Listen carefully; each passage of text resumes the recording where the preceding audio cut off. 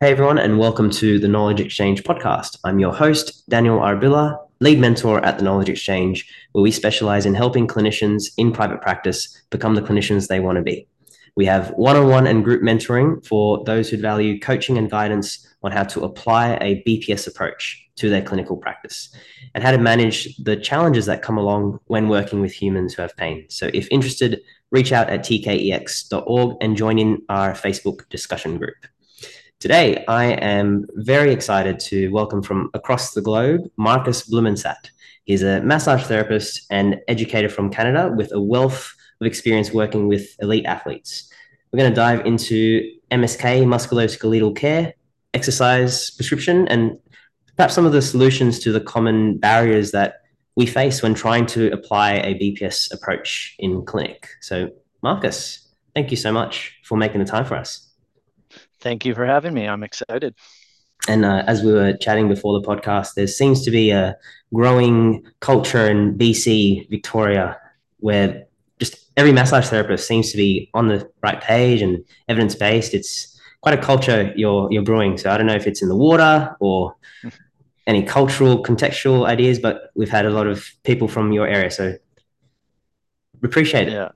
Yeah, no, it's good. And like I said, a lot of it has to do with how we're governed and regulated. So it just breeds a little bit more evidence base. And some of us, the like educators, are pushing the associations and stuff to move more evidence based even than they are. So yeah, it's a lovely movement to be a part of for sure.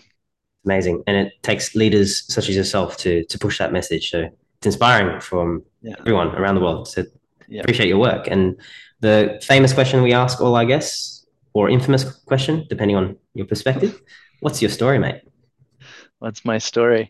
Um, I was just, growing up, I was just a sports enthusiast. If I wasn't playing sports outside, I was laid out on the couch watching sports.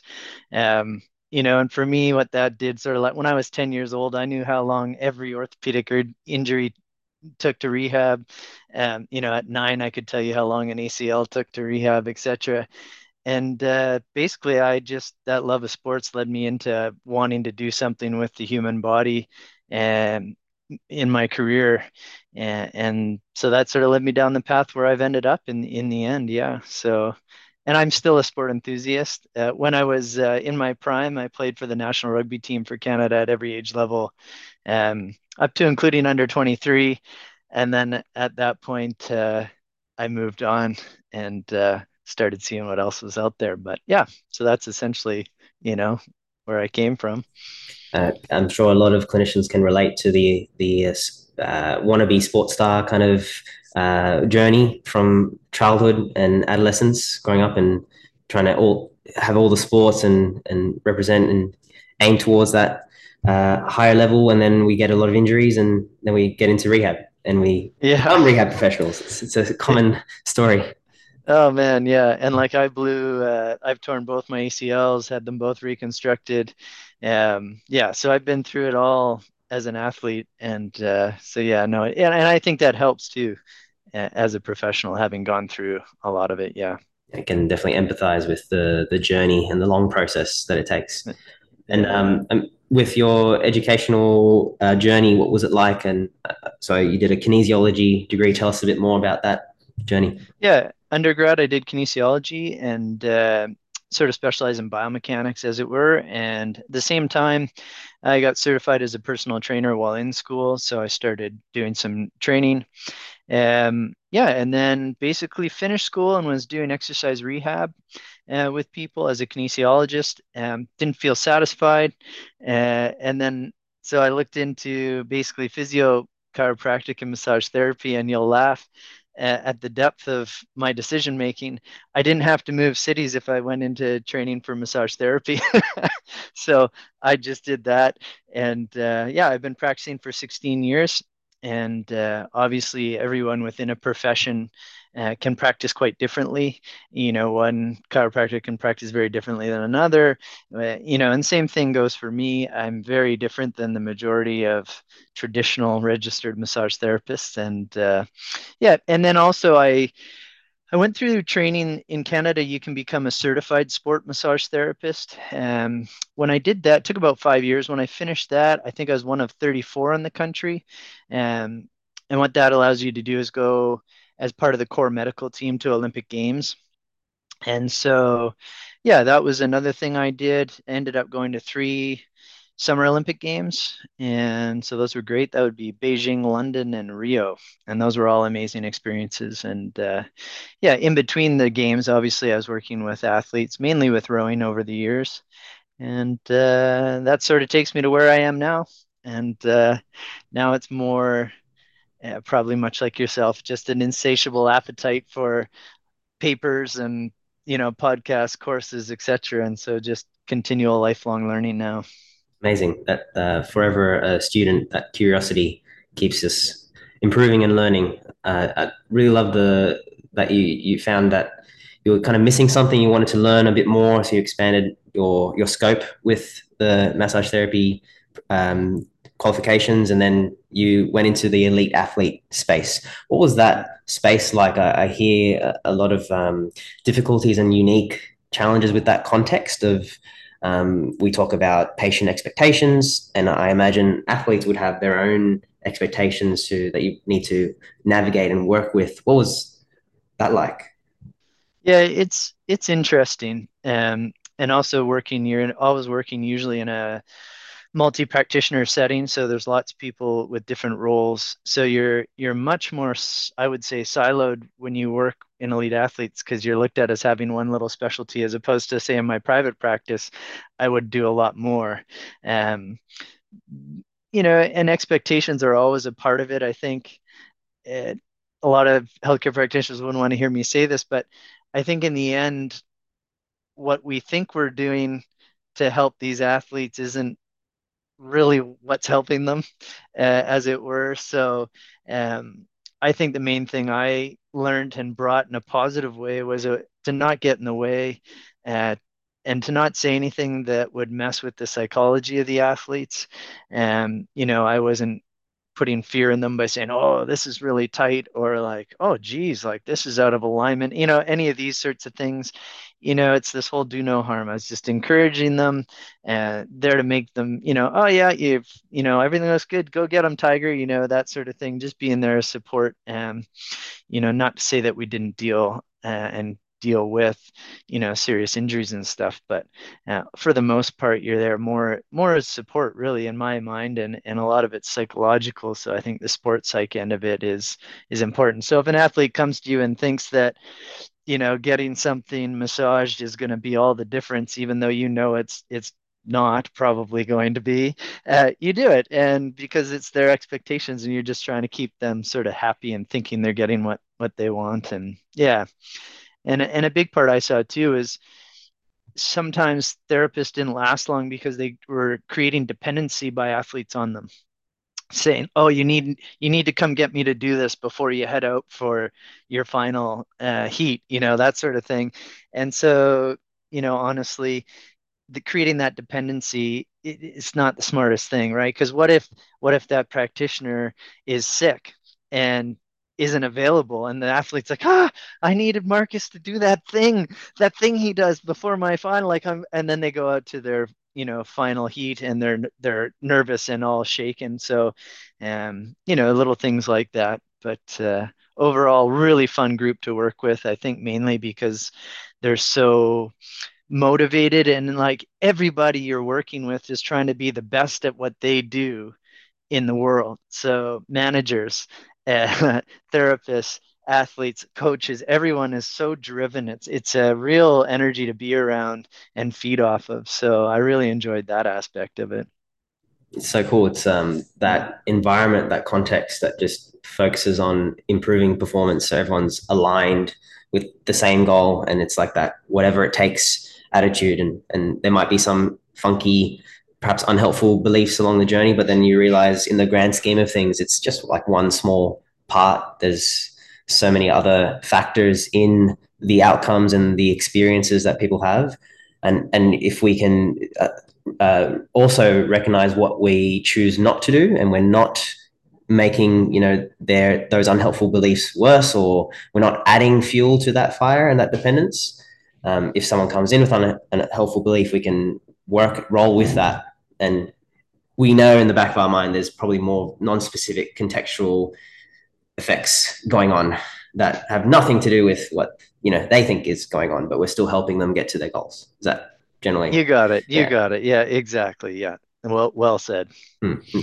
That's cool. Yeah. And what got you into, so from that context, and you mentioned you're going into your own private practice and now into the education space as well. What was that journey and transition like between those stages? Yeah, I think that was like one of the funnest parts of my career is the journey, that transition. And, really it came down to I was a very hardcore sort of kinesiopathological model. Like quality movement was everything, symmetry was everything. And I was trying to change everybody's posture. I was trying to make everyone's biomechanics perfect. Um, and then, it hit me. And my wife used to run, uh, pretty high level. And I'd stand at the finish line, sort of waiting for her to finish. And I'd see the top 10 people finish. And I'm always looking at biomechanics. And, 3 out of the 10, I'd be drooling and be like, oh, no wonder you're in the top 10. Like, beautiful. And then the other seven, I'd be like, oh, terrible. Like, I could make you so much faster. And then one year it just hit me. And I was like, wait a sec. Those seven people are pain free and they're finishing in the top 10 of a semi-professional race. So why, why is this a problem? And then my mind started shifting. And there was one woman in my practice had a severe S curve scoliosis. And, I was in school, it's like, oh, you lengthen this and strengthen that and da da da. But then here she was, never had any pain. And she was one of the fastest age group runners in middle distance in our nation in Canada. And so it just got me like, wait a sec. I thought this was a problem. And so I really started doubting it. And I was always open to changing my bias. And I was started seeing these real world changes. And then I took one course. It was Greg Lehman's Reconciling Biomechanics with Pain Science. And it was like, bam, all the objective evidence to back up all these thoughts I'd been having, and him standing there, one of the world's best continuing educators, saying, all these thoughts I'd had. I'm like, ah, hallelujah. And really that was a massive, massive tipping point in my career. And from that point on, and that got me into objective evidence. To that point, I hadn't really dove into it, and I just went deep. I went deep at that point on, and I haven't looked back. And it became a hobby and a passion. And eventually, I had this knowledge base and was like, wow, there's so much knowledge out here that isn't being used. It's the way the majority of healthcare practitioners are practicing. It doesn't look like what the evidence is saying, you know. And it just struck me so hard. I was like, I got to do something about this. And I just put fingertips to keyboard and started developing a continuing education course, 2-day course, just like Greg's, that inspired me. And I'm like, I got to get this information out.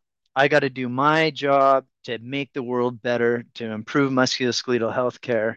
And yeah, it was fun. It was a big project. I loved it. And I just launched it about a year ago, and it's going so well.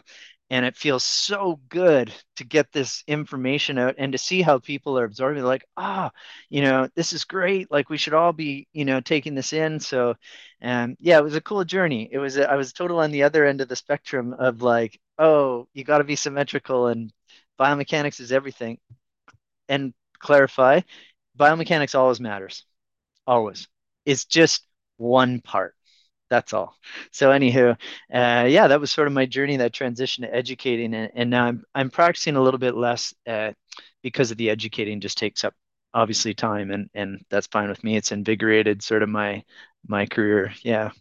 Yeah, if you can help inspire and influence the community of clinicians to become, first of all, aware of the large evidence base, and then help them experience what it's like the benefits of practicing through an evidence-based lens, and the benefits for not only their clients but themselves. I think we often forget that you had your epiphany, and we've all had our own existential crises back in the day, where there needs to be some kind of seed of doubt or some curiosity that, hang on, something doesn't fit right.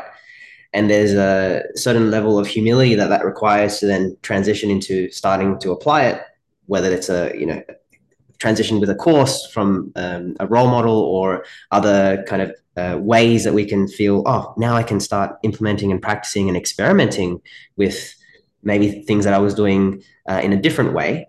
Then it's like, oh, we have so much more freedom now. We have so much more capacity to help people in a more holistic way. It's for us as clinicians, it feels a bit more satisfying. What was your experience like during that transition, we'll say, from the biomechanic focused lens towards a more biopsychosocial lens?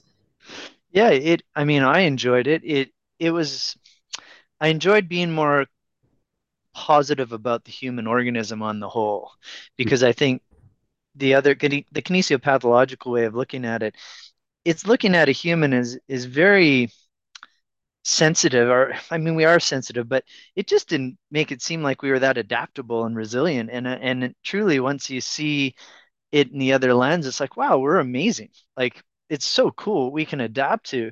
And so I felt positive, just more positive about everything rather than telling people everything that's wrong with them. I changed to telling everything that's right with them. And just seeing, I would say, how how good clinical outcomes were with this other way of looking at things, and how much happier people seem to be with the freedom to move how they wanted to move and to do what they wanted to do, and just to see people's happiness with that. And maybe I'm biased in my own head, and I'm maybe selection bias of outcome measures, but like, it just certainly seemed to me I was having more clinical success, um, practicing in a more optimistic way versus the negative way.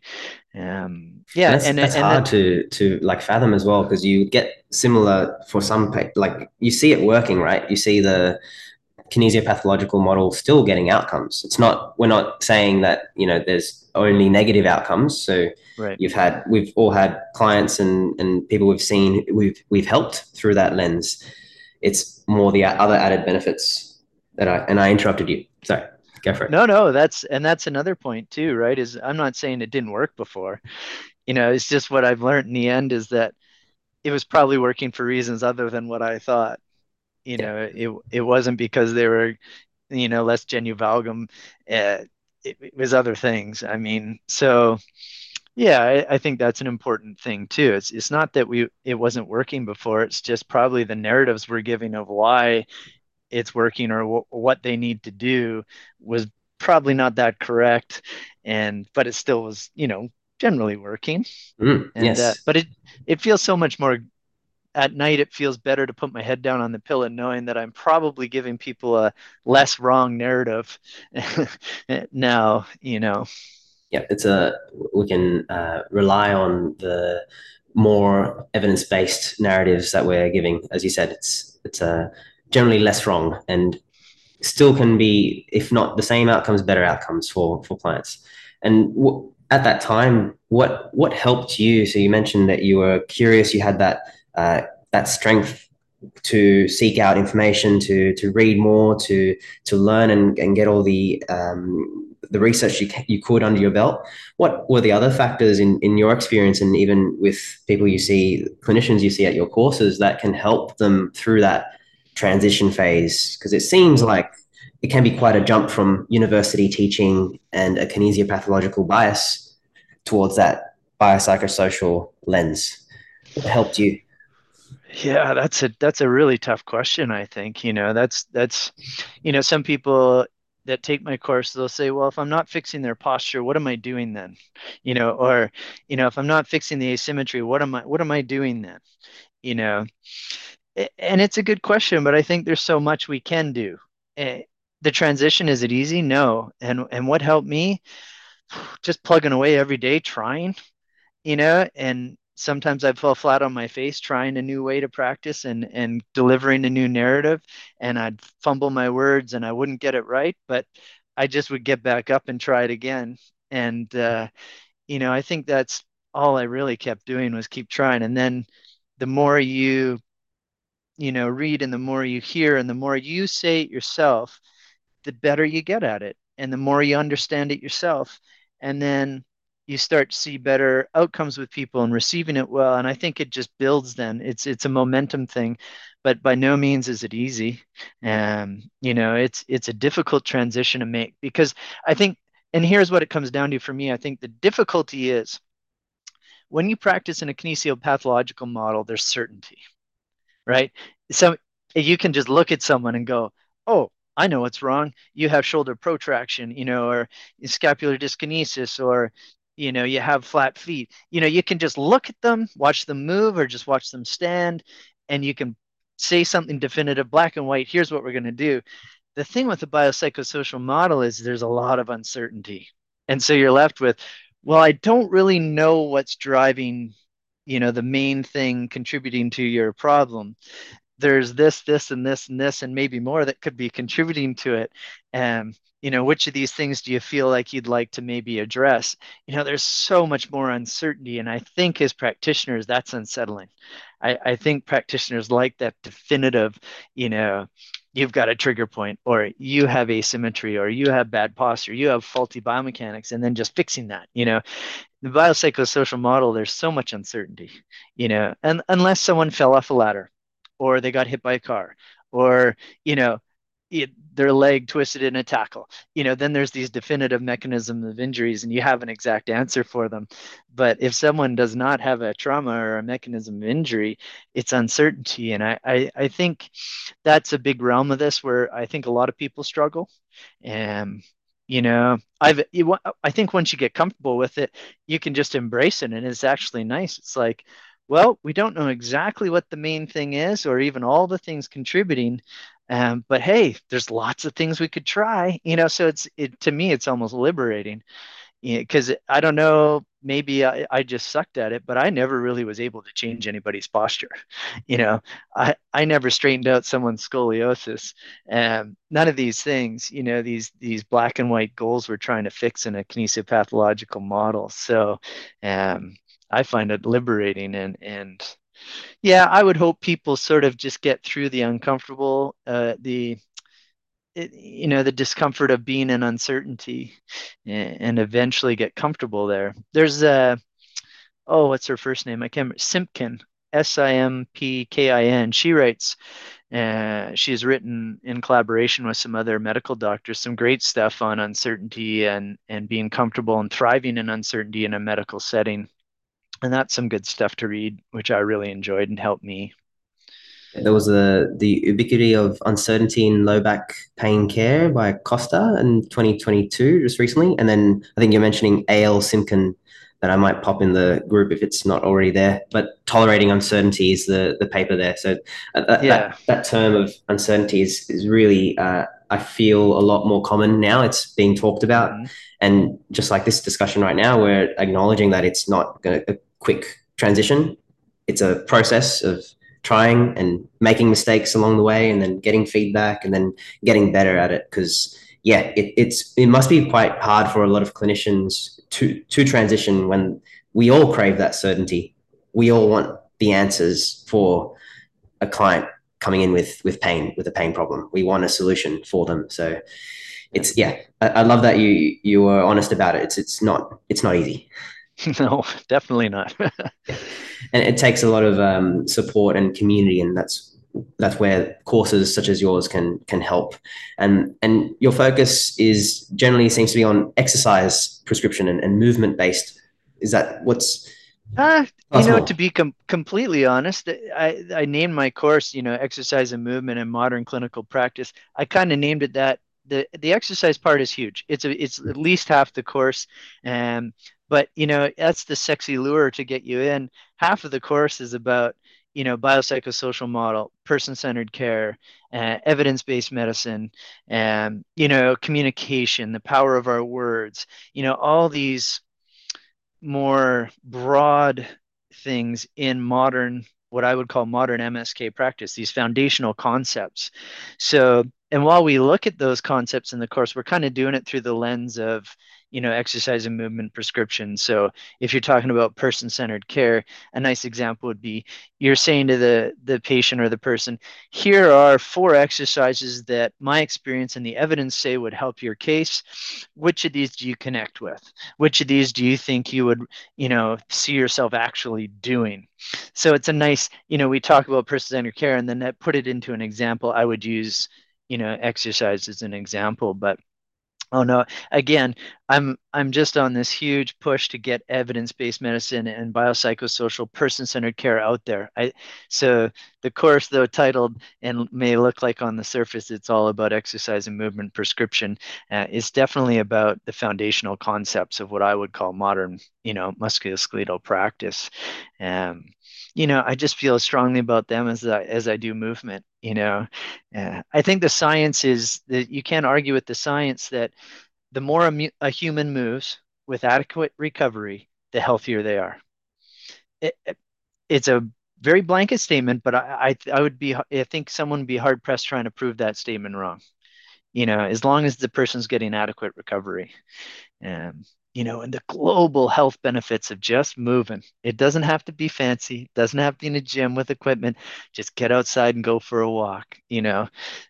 Anyways, I'm going on about this, but You made a great point that we can still have, an exercise bias and help people move more. However, with the same lens that we just talked about, the kinesiopathological model, and even though from the outside it looks like a quote unquote active approach, on the inside it's very much directed and governed, we'll say, by the clinician, that they're imposing their own beliefs and biases on the person without that shared decision making happening. So I think that's an important note to make, that it's more about the lens and the framework, the philosophy, and we're using movement and exercise as a way to like in the how to do it. But mm-hmm. there's more of the underlying background information that really matters of the biopsychosocial person centered approach. Exactly. Like that's I'm not blindly going in and telling everyone to move, It's like there's so much more I'm doing. It's just that's, a part of it, and a big part of it. I do again, it's my personal bias that I think every human could use more movement. Except there's a few, type A elite athletes out there who, sort of have REDS or something, relative energy deficiency syndrome, something like that. They need to back off a bit. But otherwise, I see pretty much every human would benefit from moving more and getting more fresh air. Yep, that's it. It's so easy to go fall back into the like using exercise as a fixer approach of like fixing what's wrong with someone. Yeah. And one of the questions that comes up, I'm not sure with your experience. In my experience, it's like, what's the best exercise for XYZ condition? And I think that makes sense if you've come from being assessed that way in physical therapy school, whatever that might be, massage, exercise physiology, physio, chiro, osteo. Generally, it's like condition specific, and then transitioning to person specific requires a bit of a step and a journey. So, how would you go about maybe if someone asked you, what's the best exercise for low back pain, for disc herniation? How would you Yeah. respond? Oh, I would, it's a good question. I think the best answer is really my philosophy would be the best exercise is the one that gets done. And, ultimately, the more you see the research, like for instance, with low back pain, since you brought that up, there's a lot of research showing that walking performs as well as specific core exercise. In the end, it ends up just being basically, getting that person off the couch, getting them back into life, getting them back to work. That's another thing. Basically, just getting the person back going. So, again, whatever exercise they're going to do is probably the best one. There was a fantastic uh, paper in it's titled just simply titled tendinopathy, and it was a bunch of the top people in the world. Jill Cook, I think, was on it. No, I can't remember. It was tendinopathy, and it was in Nature Reviews last year, I think.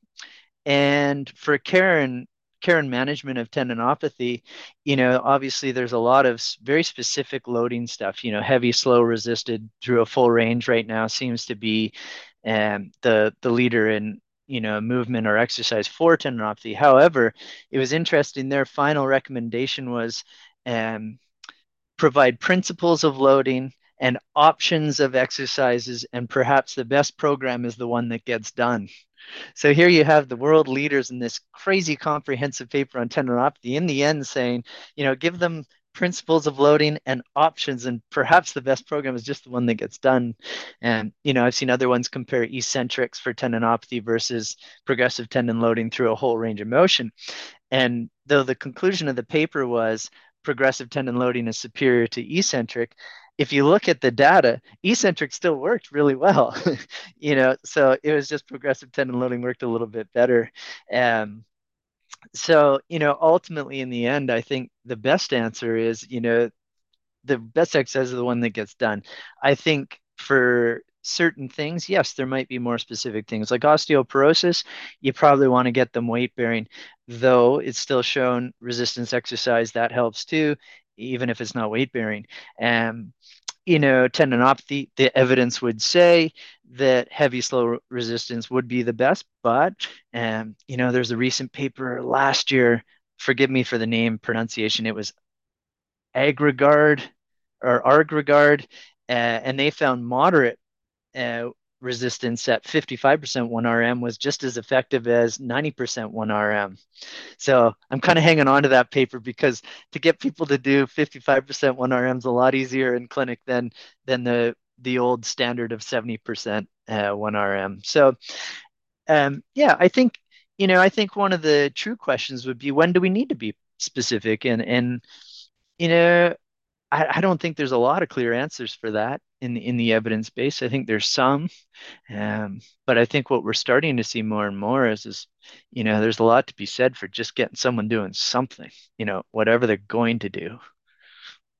Yeah, specific to them rather than just their condition, because you can get the same, I guess, diagnosis on paper, but different context, different demands, different time availability, different exercise preferences, different presentation of symptoms, even though they have maybe the same imaging results, different mechanisms of injury. So there's so many other factors involved in that decision making. I think it's again tempting to have that certainty that we talked about of like, this is the best exercise for this condition. Certainty, clarity, no confusion, no uncertainty, no anxiety, Yeah, anxiety free practice. That's my yeah, next course, but it's not, it's just not covering all bases. It's not right. appreciating the complexity of a human. Of the individual, which I love all of what you just said is exactly it. I talk about all the time. I think one of the most important things in practice is finding out who the person in front of you is. And that would just what you're just saying in terms of person-centered sort of choice of exercise. I mean, you got to find out who this person is in front of you. Are they a gym rat? Are they a sedentary couch potato? Are they an avoider? Like, do they really worry and catastrophize, or are they like, whatever, a little pain, and they push through it? Who's that person in front of you? I think is one of the most important things. And I use the term all the time, N equals one. Sample size of one. It's everything is that each person is so individual, even if they have the exact same um, diagnosis or whatever you want to label it, a label as the next person, but you're gonna handle the cases totally differently based on who that person is. That's it. It's looking at it from a zoomed out lens rather than just that particular uh, diagnosis, because we're considering their preferences. And sometimes to challenge a lot of the my own biases, some people prefer core exercises, and some people prefer some of those specific exercises because they connect them to a community of people in a group class. And I'm going to call out Pilates, but Pilates doesn't have to be that way. But whatever that group class is, and there's other reasons for them enjoying and preferring an exercise that maybe goes against our own bias, and that's important to consider as well. Yeah, definitely. And curious with the what you've come across in your work as an educator for clinicians undertaking more of a BPS approach. What are some of the challenges that you hear in applying that more biopsychosocial approach into the constraints of private practice? What have you heard? Yeah, I think one of the biggest ones would be, expectations. Expectations of the person coming in for care. You know, I think societally we're still in this place where everyone expects a biomedical model, a kinesiopathological model, where they're going to come in, they're going to be told something specific is wrong, and that the person's going to fix them. You know, BPS and person-centered care, it's is not that. So they're coming in with these expectations that they're going to be told, here's this thing that's wrong with you, and I'm going to fix it, and here's how I'm going to fix it. Here's the plan. And I think that's how people come in. So when you start saying to people, oh, it's okay that you have flat feet, or, it's okay that you have protracted shoulders. Uh, you know, it could be all these other things, like your dog is sick for the last 2 weeks and you haven't slept at all and you're really upset about it and you're not sleeping. Well, these things can affect how you physically feel in your knee, and so people are kind of, huh? So I think we're kind of going up against these expectations, and also this whole they're going to someone to be fixed. And I think, truly in an evidence-based model and that involves person-centered care, we should be empowering a person to manage their own case, so self-management. And I don't think a lot of people want that. you know I think people want to come and be fixed. They don't want to um you know put effort in on their own time uh to do stuff, which is often would be the advice of someone practicing in a BPS model and a person-centered model. So I think that would be one of the biggest hurdles or barriers to implementing this is generally society doesn't jive with it. They're coming for almost call it the magic pill treatment, or they're coming to see the wizard who's going to do something with their hands or with their needles or with their machine to magically make it better. It's like, what do you mean my dog is part of this? When in actual fact, yeah, that's a huge part of it. And I think that's a huge part of the problem with implementing it. And I think in terms of adoption and on the whole, I think for practitioners it goes back to that uncertainty. I just think people struggle like, well, what am I doing if I'm not fixing these black and white things? And if I may, I might go on a bit here. I think why the kinesiopathological model maybe came to being was it's really easy for any of us if we're half decent at our jobs to have someone come into our office and to look at them, look at their posture and spot asymmetries. I mean, yeah, I could do it to every human that out there also you could have someone do a squat and you could pretty much pick apart 98% of human squats. Maybe 2% of the population does a beautiful squat you wouldn't say anything about. So I think it's just really easy. I think it's easy when someone walks in, here, let me look at you. Let me watch you move. Boom, here's some answers. It's so easy, and you've got these answers. They've come for answers. You're giving them answers, and then you've got a path. Okay, we're going to change this.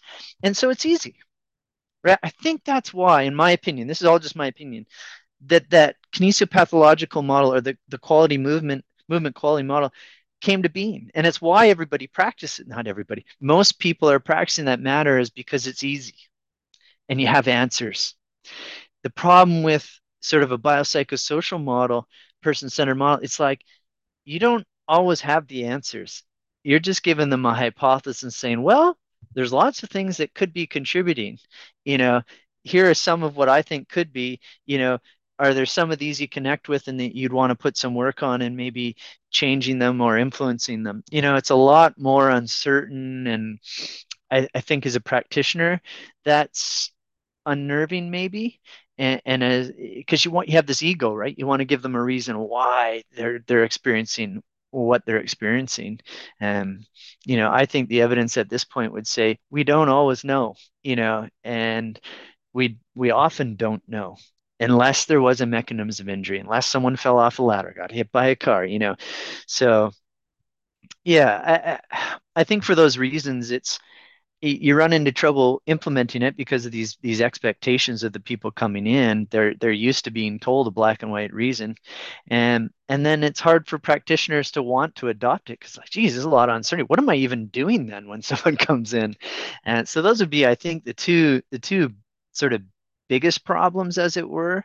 And let's not kid around here, being told something fancy like, this vertebrae is translated a little forward, like we got it. I mean, it's sexy. It sounds good. So people are buying it. Like, whoa, this guy's, young. He's got his diplomas or his degrees on the wall, and like he's trained, he's regulated. He's telling me this is fancy. Okay, I got to do this, get this firing, and we won't go there, will we? Let's not go there.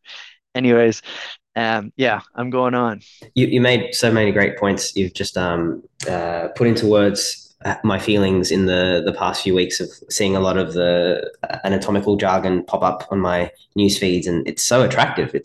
There's that buy-in. I think it's easier to sell, if I may say, the approach, Yeah. because you've got a problem that's very clear and distinct, and then you've got clear and certain answers. So why would anyone change? We'd need a bit of experiential learning. We'd need what you mentioned at the start, that doubt. And I definitely had the curiosity and that existential crisis in my own journey. And I think we need those seeds of curiosity and doubt to start questioning if this is actually the problem. Because if it was the actual problem, then we would have very certain answers at the first place. And we need that, I guess, that space between, this is the problem and this is the solution. We need a bit to zoom out and say, well, what is the actual problem? How do we know that? And let's observe it from like different angles. What about, XYZ? Or what about if we do that solution and then they get the opposite effect? What does that mean then, looking at it? We Mm-hmm. need that curiosity, and I think clinicians need it as well as clients and patients and the layperson. And Mm-hmm. easier said than done though.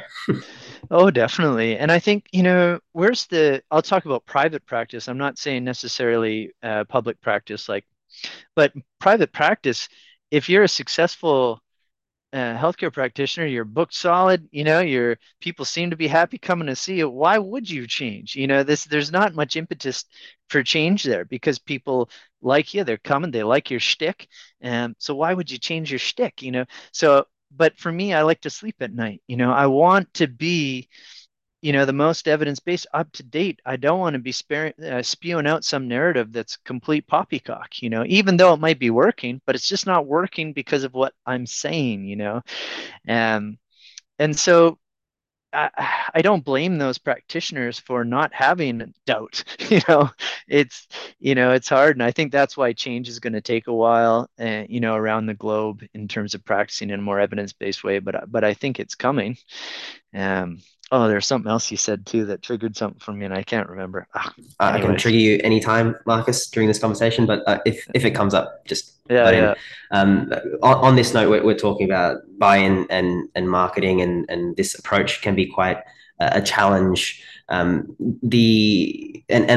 you said, I feel like the ship is very slowly turning, and we've got a little bit more examples and role models such as yourself and leaders in this space showing and demonstrating this is a better approach. And these are some ways to make it easier for that transition. I feel like it's much better than it was years ago.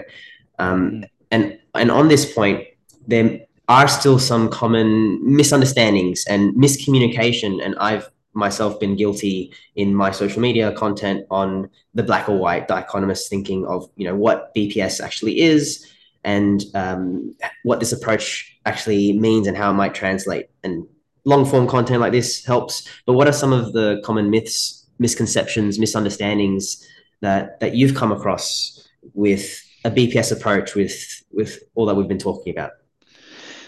Yeah, I think, well, before I even say anything, because I again like to give credit where credit is due. Um, this year a paper came out, lead author was Ben Cormack, there's Peter Stillwell, Sabrina, I can't remember her last name, and Joe Gibson.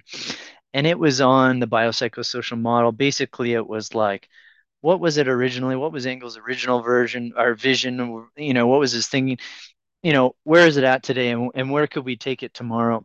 I just thought it was a sensational paper, and I think it'd be silly to have this conversation without dropping that paper. And because I think it's a must read. It really is. It's a must read for any healthcare practitioner. And they talk about sort of the misapplications or misconceptions. I think for me, they had a few, but I think the two biggest ones, one is this focus on the neuro, on the psycho, in that people sometimes when they're practicing a biopsychosocial, if there's not a falling off the ladder, if there's not a definitive, mechanical cause, I think some people go a little bit too much to only looking at the psychological. I think in their paper they termed it neuromania. I thought that was a funny term. Um, so I think that's one thing where maybe it's being a bit misapplied is like just because there isn't a physical cause, mechanism of injury, that it means it's a psychological thing. I think that's maybe a way it's getting misapplied in practice, um, as opposed to thinking of everything, the social, the other biological things like sleep or nutrition, etc. Um, that would be a big one. And then the other one, which they mentioned as well, and I would think as well, is people going, okay, well, it's not posture or asymmetry. Well, what are the other factor is it? And so they look at these other biopsychosocial factors and they're still trying to blame one biopsychosocial factor as the problem. So it's like still kind of that biomedical framework of picking one thing that's the main driver versus, the acknowledgement that the human experience is almost an infinite number of different factors interplaying at the same moment simultaneously to produce the human experience. So I think there's a little bit of hmm, narrowing down to focused, like, okay, sure, it's not something per se like genu valgum or a glute not firing. I'm going to just say that, but oh my goodness, let's not go there. Um, but it's many things, and it's a lot of things contributing together as opposed to, oh, it's because you're not sleeping. That's why you have this pain. There's the emotion of the dog being sick. There's also the not sleeping. There's also the extra load at work during this tough time. Your kid got in trouble at school as well. I mean, geez, it's coming on. So I'd say those are for me, the things where I think there's a little bit of misapplication of the biopsychosocial model. Um, yeah, is that sort of what you were getting at? Yeah, definitely. The misunderstanding of what this approach means. It's so easy to go back into that biomedical approach where there's finding a source or a driver of pain, Mhm. and it takes a bit of time to process that. And I think acknowledging that it can be difficult to communicate on social media where there is that black or white dichotomous buy-in. The marketing messages that are like, this is certainty, this is how you do it, this is the one way, the best exercise to fix XYZ. It's transitioning from that approach into more of the holistic, complex systems approach of, it's more about how much it matters and when it matters. And this is like an example of when it might matter more. This is where it might matter less. And it really depends on the context and the person. That's like you've lost the majority of listeners, readers, and followers. Yeah, yeah, I mean you're nailing it, right? It's not sexy. You can't, these definitive lose 60 pounds by doing this, it's not that, it's not sexy. So and it's the same thing. You can't have one exercise for tendinopathy. It's this N equals one situation where basically who is the person in front of me? And that's like such a core piece of my practice and what I believe and I think is effective, sort of BPS model or person-centered care is really, it's all about that person. And on this topic of, we're talking about social media and misinformation or misconceptions, what have you come across? What are some of the common claims? We'll talk in clinician land and then maybe also client land. And how can we as healthcare professionals, if we're looking at reducing harm or doing less harm with the Hippocratic Oath, and we're looking at providing that more ethical, evidence-based care and communicating that message, if that's a part of our role, how can we respond to some of the misinformation, the misinformed claims that we hear? Yeah, and I think this is important. I think misinformation it's interesting, right? There's misinformation you can control and misinformation you can't control. So I think for me, you're hitting a bit on the stuff we can't control per se, which is misinformation we see out there on social media. I think it's worth mentioning before even addressing that. The misinformation we can control, I think, is so important. What is that? It's the information we're providing. to individuals that we see in practice, but also that we put out there, whether in a blog, a podcast, a social media post, etc.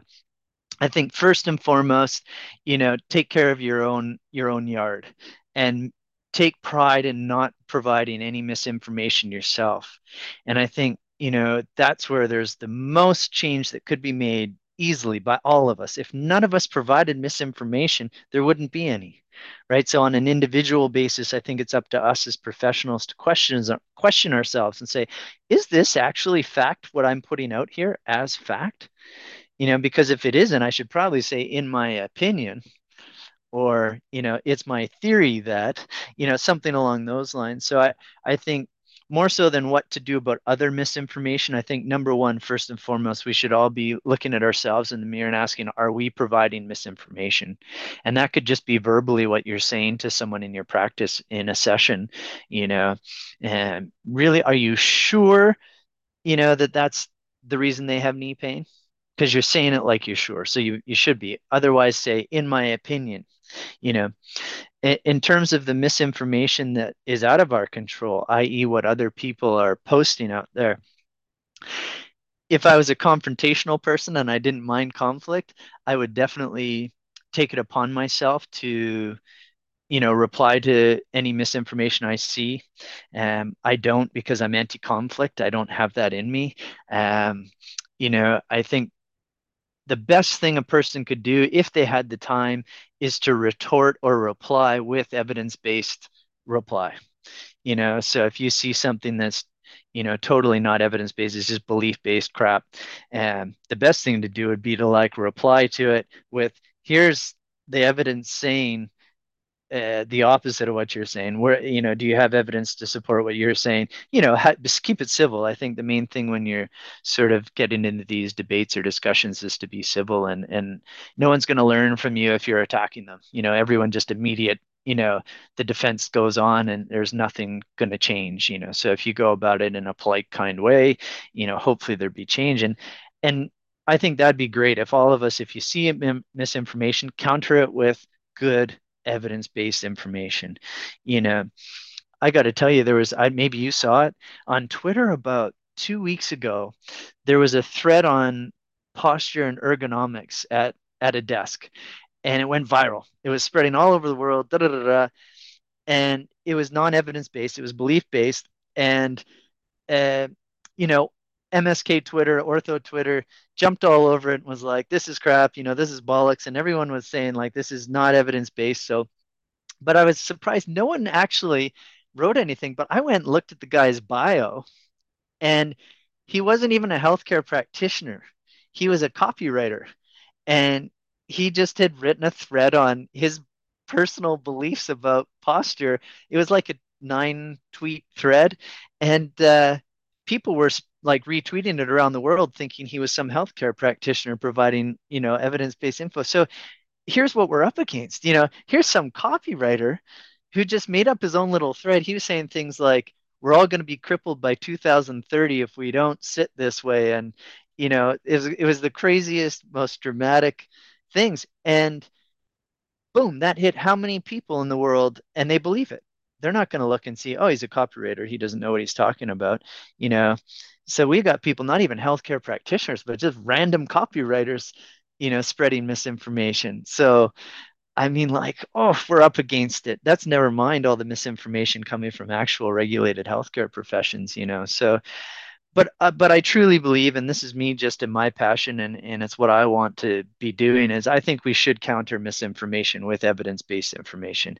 And, I wrote a blog on arthritis recently, sort of counteracting the whole wear and tear thing, being the main thing behind arthritis. Anything we can produce, any content we can produce that educates people. And if you see someone else's work, drop your ego. And if it's good stuff, share it, spread it. If someone has something good, spread it. This is why I like pumping out like Ben Cormack's paper on biopsychosocial. It was amazing. Spread it. You know, any good blog you see, spread it. Good podcast, spread it. Get the good information spreading, even if it's not what you produced, put the ego aside and just get on team spreading evidence-based info. That's it. It's I really love the focus on what we can do within our control because there's so much that we I guess can't control when someone else is producing misinformation. There's a quote that I'm going to misquote where a lie can travel around the world twice before the truth is putting on their shoelaces or their boots. So it's like along that line that it's going to happen where there's not enough filters out there for good quality, high quality, less wrong information. So if we can counter it with evidence based information and share it to create that community and collaborate with other people, I think that can make our jobs a lot easier. That we've at least contributed as much as we can within our control towards spreading good, helpful, useful evidence based info. Yeah, definitely. And again, not everyone is on like really good at producing content on social media. I'm not. Um, but even if they just a practitioner who, took your course, if they just made an effort to not spread any information in their practice to the people coming to see them, great. One less person spreading misinformation, and it's as simple as saying, in my opinion, in front of something, as opposed to saying it as fact. I think it's tough to produce content. Again, I'm not great at it, but at the very least, in your interactions with the people who are coming to see you, don't give them misinformation, just give them accurate. And if you don't know, say it, like, I don't know, there's no certainty around this, etc. So, yeah, Qualifiers, like in my opinion, based on my current understanding. And on top of that, what's helpful is revisiting some of the old claims that you may have made and being like, I used to think XYZ. Now I've read and I've updated my stance. And just you saying that can make a huge difference on not only like clients, your audience and your followers, but also your colleagues. They'd be like, oh wow, that's like maybe I should revisit and reflect on what I've been putting out in the past. So then people know we've changed our stance and we've normalized being wrong and changing our stances. I love that. Mm. I actually haven't like used that too much, but as soon as you said it, I just loved it. And like, I'd like to do that more in my practice. I don't say I used to think this and now I think this. I kind of just say, here's what I think now. So I think that's great to be, express your humility and say that and show that you're trying to, be open and open to change. And yeah, Yeah, that's it. And you've done it already in other ways, already through this podcast, looking at your journey. I think it's really helpful for listeners to hear. yeah. So if we were to round off the podcast with a final question, looking at that implementation and application for clinicians that are starting to experiment and try to apply a BPS person-centered approach in their private practice, and they're met with perhaps some challenges within that workplace context Mm, or with other clinicians, even if it's not within that private practice, but maybe with referral systems. mm. What's been your experience with navigating different narratives and approaches? And I expect a quick, very simple, certain answer from. No, I'm just joking. There's no black and white. But I'm curious to hear how would you approach the scenarios where there's differing narratives and approaches from colleagues? Yeah, I think that's a huge challenge when you work in an environment where there's lots of different people and there are different narratives and stuff. I mean, I hate to say it. I mean, well, the first thing to do would be to I think, try and create change within your little community, which is your clinical, setting, or the hospital setting, whatever setting you're in. Maybe try and be the person who initiates change there. And maybe you're creating an in-service, or you're saying, I took this course, or hey, I read this paper, and you just get, hey, why don't we start a paper sharing thing? And like you start sharing papers that the papers you're starting to share are counter to some of the narratives, or even outright like, hey, let's have a coffee group and let's organize this. Let's make this a thing, and we get together and chat about stuff. And maybe that's a space where you can bring up in conversation the things you're learning and the things you're wanting to move towards, and make it about you versus about them. If you make it about them, often people get defensive. If you say, here are some things I'm learning and I want to incorporate, and it's got me thinking, and it's all about you, then people don't get as defensive. They then you're leaving it up to them though to be introspective and be like, huh, that's pretty cool what Daniel's doing with, he's learning some stuff. Geez, he had some good papers there. Like maybe I should question what I'm doing. So you're leaving it at that. In a worst case scenario, I believe life's short. And I think if you're truly not jiving with those around you and their narratives in the workplace you're in, I personally would say I would start quietly looking for a different setting with people you connect with. Because I think as practitioners, it's important for us to practice in a way that, we're aligned with, no pun intended, that we're aligned with, that makes us feel good. And then if other people around you are practicing way, it's just infectious and it'll just make going to work great. And the people coming to see you will benefit the most. And I think that in the end is the bottom line, isn't it? I think that's what we're wanting. So, if you're ultimately in a situation where it's, totally different narratives than what you want or believe in and the evidence says, and it might be too much of a thing for you to change on your own. Maybe it's not in your personality to create these coffee groups or share papers and stuff. You might just want to start looking around for a setting where you are with like-minded peers. I don't know, that's kind of might seem like a cop out, but it's not. I think it's just staying true to yourself is what it is. It's important. It goes back to that, what we can control, what's within our control, within our context, and we can't force other people to change their minds and change the way they've been practicing for 10, 20 years and getting results. There's no reason for them to change in their context. So respecting other people's opinions and maybe facilitating that curiosity with reviewing papers or talking about what you've learned and what you're changing, trying to inspire that curious openness, questioning, and through role modeling. And if it's not working, it's very much an option to seek communities where people are perhaps more aligned with the way that you want to practice and the kind of research and evidence base that you've come across. Definitely. Exactly. Yeah. Yeah. Mate, that was awesome. That was Yeah. really cool to hear your insights. And as mentioned before this podcast, having these conversations from people around the world is really inspiring and invigorating to me personally, and I'm sure to a lot of listeners. So, Marcus, appreciate your time. And before we wrap up, is there anything I've missed from the conversation?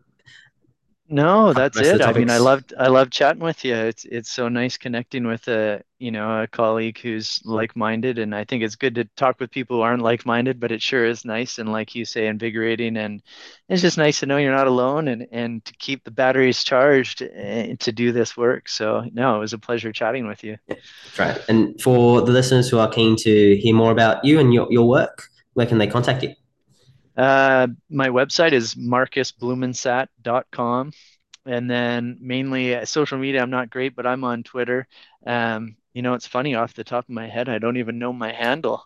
How is that possible? You're not the only one Um, on Twitter. I forgot mine. So I'm at Blumensaat on Twitter, and so that's sort of the social media of choice for me. Although Elon Musk is doing a lot right now, I hope Twitter survives. I bloody love it. yeah, fingers crossed. That Yeah. episode and website, and you've got courses as well coming up and looking at Yeah, next not till year this. projects. Yeah, exactly. Not till the spring. I'm just working on some stuff over the winter, so no teaching till the spring. And yeah, I deliver them live online, some in person too, but mainly live online. And yeah, in the works is I'm getting a self-paced online version on the go, but I don't know when that probably won't be done until the end of this coming year. But yeah, that's in the works. Exciting, mate. Can't wait, Yeah. and really love this conversation and really valued it. So appreciate your time, and until the next one, Marcus. Yeah, thank you very much for having me. I really appreciate it, and thank you for all you're doing.